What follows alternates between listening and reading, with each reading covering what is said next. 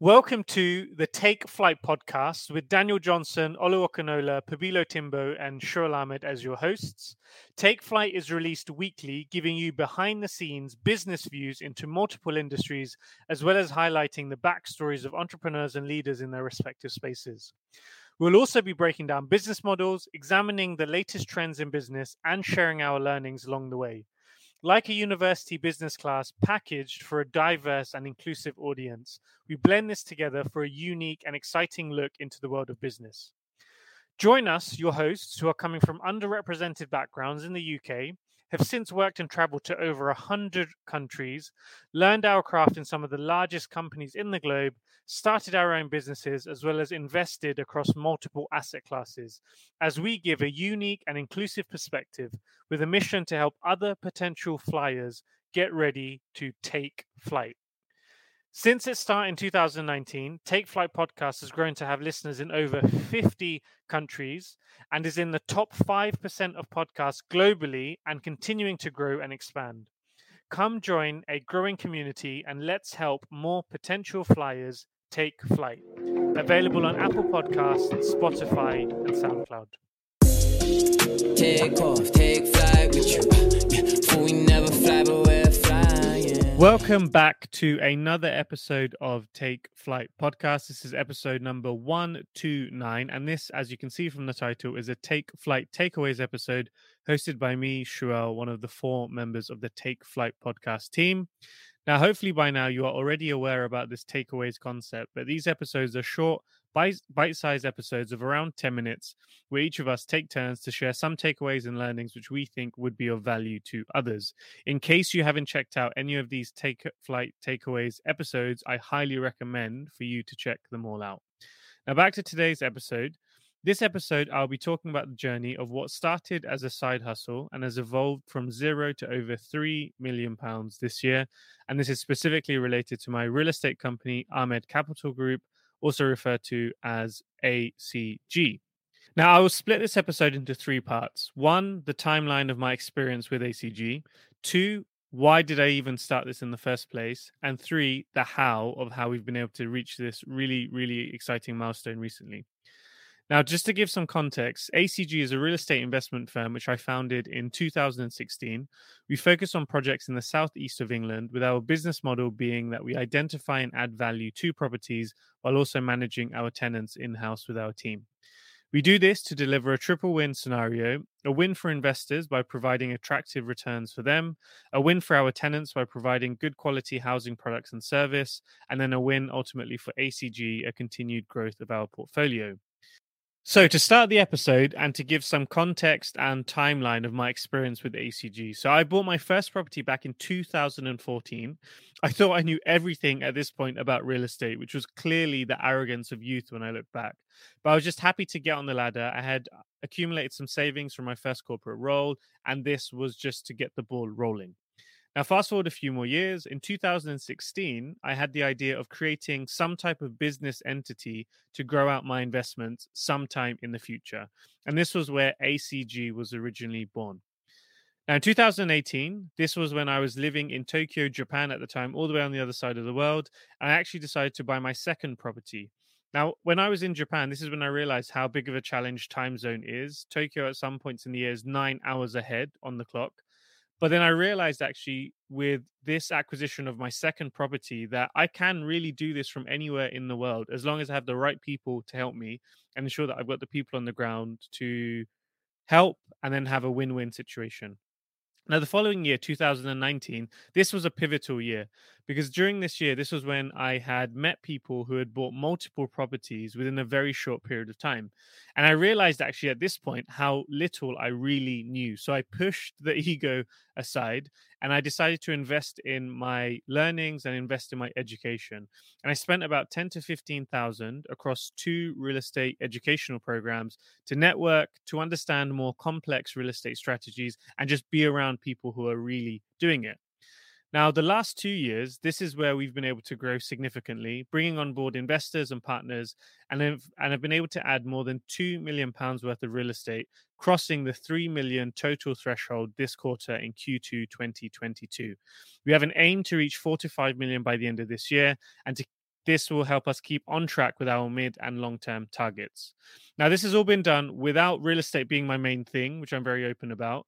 I've also been living internationally and outside of the UK for the past 10 years. And during that period, I've been really fortunate enough to relocate countries 5 times across Europe and Asia, traveled across the globe to over 60 countries, and I've invested in my self development and business interests in other areas. So, why did I decide to start ACG and how has this been done so far? So let's start with why. Why ACG? So the first thing is that I'm trying to learn from history and learning from those around me. So growing up, I saw firsthand what happens when you put all your eggs in one basket. And my father had restaurant businesses in the UK. When business was going great, it was great. But then at a point when the business turned, it was really a struggle for our family, and we didn't have a financial safety net at the time. And I saw firsthand the stress and pressure this put both of my parents and our family under. I think also growing up within the Bangladeshi community, which is the one that I'm part of, we didn't really have many discussions about saving to invest in long term assets, to invest in cash flowing assets.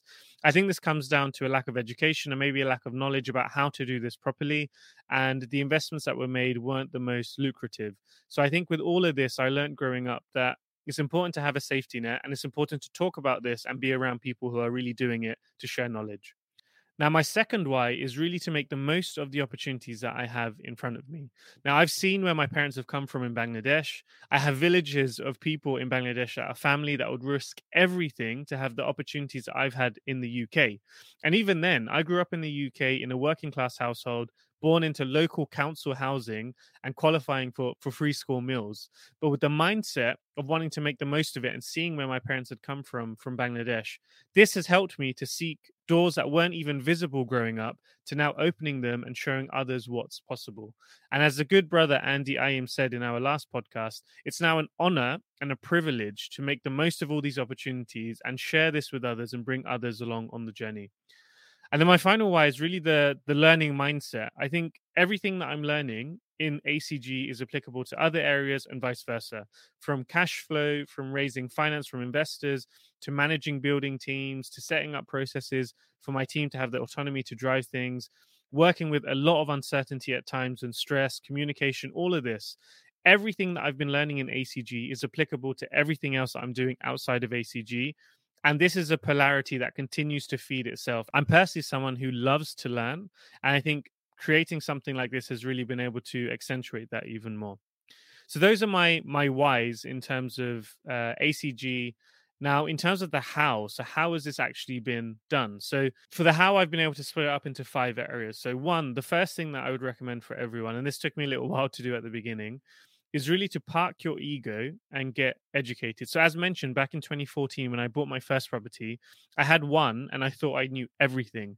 And it was only later on when I met people who had done a lot more with a lot less that actually I realized that I don't know anything. And this is actually a form of power because now I can start again and learn everything from the ground up. So, what does that mean for me? I've spent £10,000 on property trainings and an additional £5,000 to travel to these trainings over the years and networking events. Now, of course, you can do this yourself through YouTube, through podcasts nowadays. But for me personally, I needed to have the immersive educational experience and build those real life connections. So for me, it was really important to park the ego and get educated. And ultimately, any education should be worth the investment as long as you take action. The other element of the how is to really focus on what makes sense for you long term. So this could be what area you'd like to invest in, how much time would you like to spend doing this, who would you like to work with, leveraging existing relationships, etc., etc. Now, for me, what made sense was after I bought my second property, there was a period where I was looking at other parts of the UK to invest in. For me, in the southeast of England, where I grew up, the price points are slightly higher, but I do have existing relationships that I could tap into. I could cultivate relationships. I know the area really well. So I decided to take a long term view. Maybe the price points are higher, but I thought in the long term it would definitely help with the compounding of relationships and time invested, etc. So for me, it made sense to focus on the Southeast for our phase one growth period that we're going through now. But I really would recommend for everyone to focus on what makes sense for you long term, not just the short term quick flip. Where can I make the most of my money, etc., but really taking that long term view. The third element of the how is to build a great team with processes set and outsource as much as you can. Now, at the beginning, when I bought my first and second property, I was pretty much doing everything myself, apart from having a good broker at the time. I was trying to arrange builders myself. I was trying to visit the properties. I would fly in for some of them. I had agents that were working for me, but I didn't necessarily trust them because I hadn't built that relationship at that point. But then I realized that this will not scale if I keep doing this. And I think I also learned this in the training programs that I was part of, meeting people who had been far away from their portfolios, but they've been able to really scale well. So then with this, I decided that I needed to build a great team. I set out processes to document some of the steps that I was doing to acquire the properties, how I was onboarding tenants, also getting agents to start helping as well. And then through this, now we've been able to create a great network. Now, with my brothers actively involved in the business, I have a Rolodex of agents that now I can contact and call and text, who I have a great relationship with, great brokers now that I can recommend to anyone, great legal teams, great accountants. So I've got a good team now that actually allows me to work on this wherever I am in the world. And this is something that has really allowed us to scale, especially in the last 2 years. The fourth element of how is to get connected with people in a space and on a similar mission. So, this, I think, like anything in business, if you're trying to do it yourself and you think you're the only one in the space with the best ideas, you may not get very far. What has personally helped me is to be around other people who are interested in the real estate space. They're striving for a similar mission, and that we basically all help each other to get there. Just to mention some names, for example, so Pabilo, Olu from the podcast, and Nathan, we've created a No Money Down mastermind where we basically catch up every month. We talk about property, etc., and we share with each other the challenges that we're going through, how we've gone through them, and also brainstorming together. Also, nowadays, there's great podcasts available out there. Some property podcasts that I can definitely recommend. Tej Talks podcast, and I've been able to meet Tej as well, who does great content and is a great guy. James Sahota also. Tej and James organize events together. Through this, I've also been able to connect with Shaz Ahmed, who's my broker for the bridging financing, has also been great with unbelievable service. Through the networks and meeting people through property, I've also been able to connect with people like Alfred Jade, who we've had on the podcast to interview, and also Saif, who's been unbelievable help, just sharing with him my development plans and him brainstorming together with me as well. So these are all people that I've been able to connect with in the space and have been extremely helpful for me. And this is a network that continues to grow. I'm meeting people in the space all the time, and I hope that continues to grow as well. But it really is invaluable to get connected with people in the space and on a similar mission so you can really help each other. And then the final element of how, I think, which has really helped me, is to just set a target, start, and then iterate from there. So when I bought my first property back in 2014, I had set up a target of having 4 properties by 30, and then I ended up with 8 at 30 by growing and learning more about the space. I'd also set a target of £1 million portfolio by 2021, and now that I've got to 2022, we've just hit more than 3 million. The next target for us to reach is 10 million by 2023, 2024, to then get to 100 million within this decade. Now, this doesn't need to be all in real estate, but that's the target that I set on the board. We've also calculated backwards in terms of how we'll get there, and we will definitely get there with the team that I have now in place and the future team that will join us on this work. Now, Nandi, especially, let's clip this for the future and play it back once we reach those milestones. But for me personally, setting a target gives me the direction to work towards, building on everything that I've mentioned above. As long as you have a strong why in terms of why you're doing it, you're clear on how you're going to do it as well, then these targets help you to continue to grow and push yourself to start looking at bigger developments, working with partners like investors, and then really trying to go for it. So that's it, guys. That's the journey of 0 to 3 million, why and how. I hope this has been useful. In case you have any questions, would be interested to invest, or if I can help you in any other way, you can find me on LinkedIn with my name Shuel, or Instagram at Shuel1. I look forward to doing an update when we get to 5 million or 10 million soon. Please make sure to also check out our previous takeaway episodes in case you haven't, as well as our Take Flight Talks episodes where we talk to others leading in their space. The last interview with Andy was a great one. Now, if you haven't done so already, please do also subscribe to us on whichever platform you listen to us on, or maybe watching us on YouTube. Leave a review if you have 30 seconds to spare, or even share this with someone who you think may find it helpful. We'll be back next week with the full gang. Until then, shout out to you. Thank you for listening. The Flyers, keep on taking flight and flying high.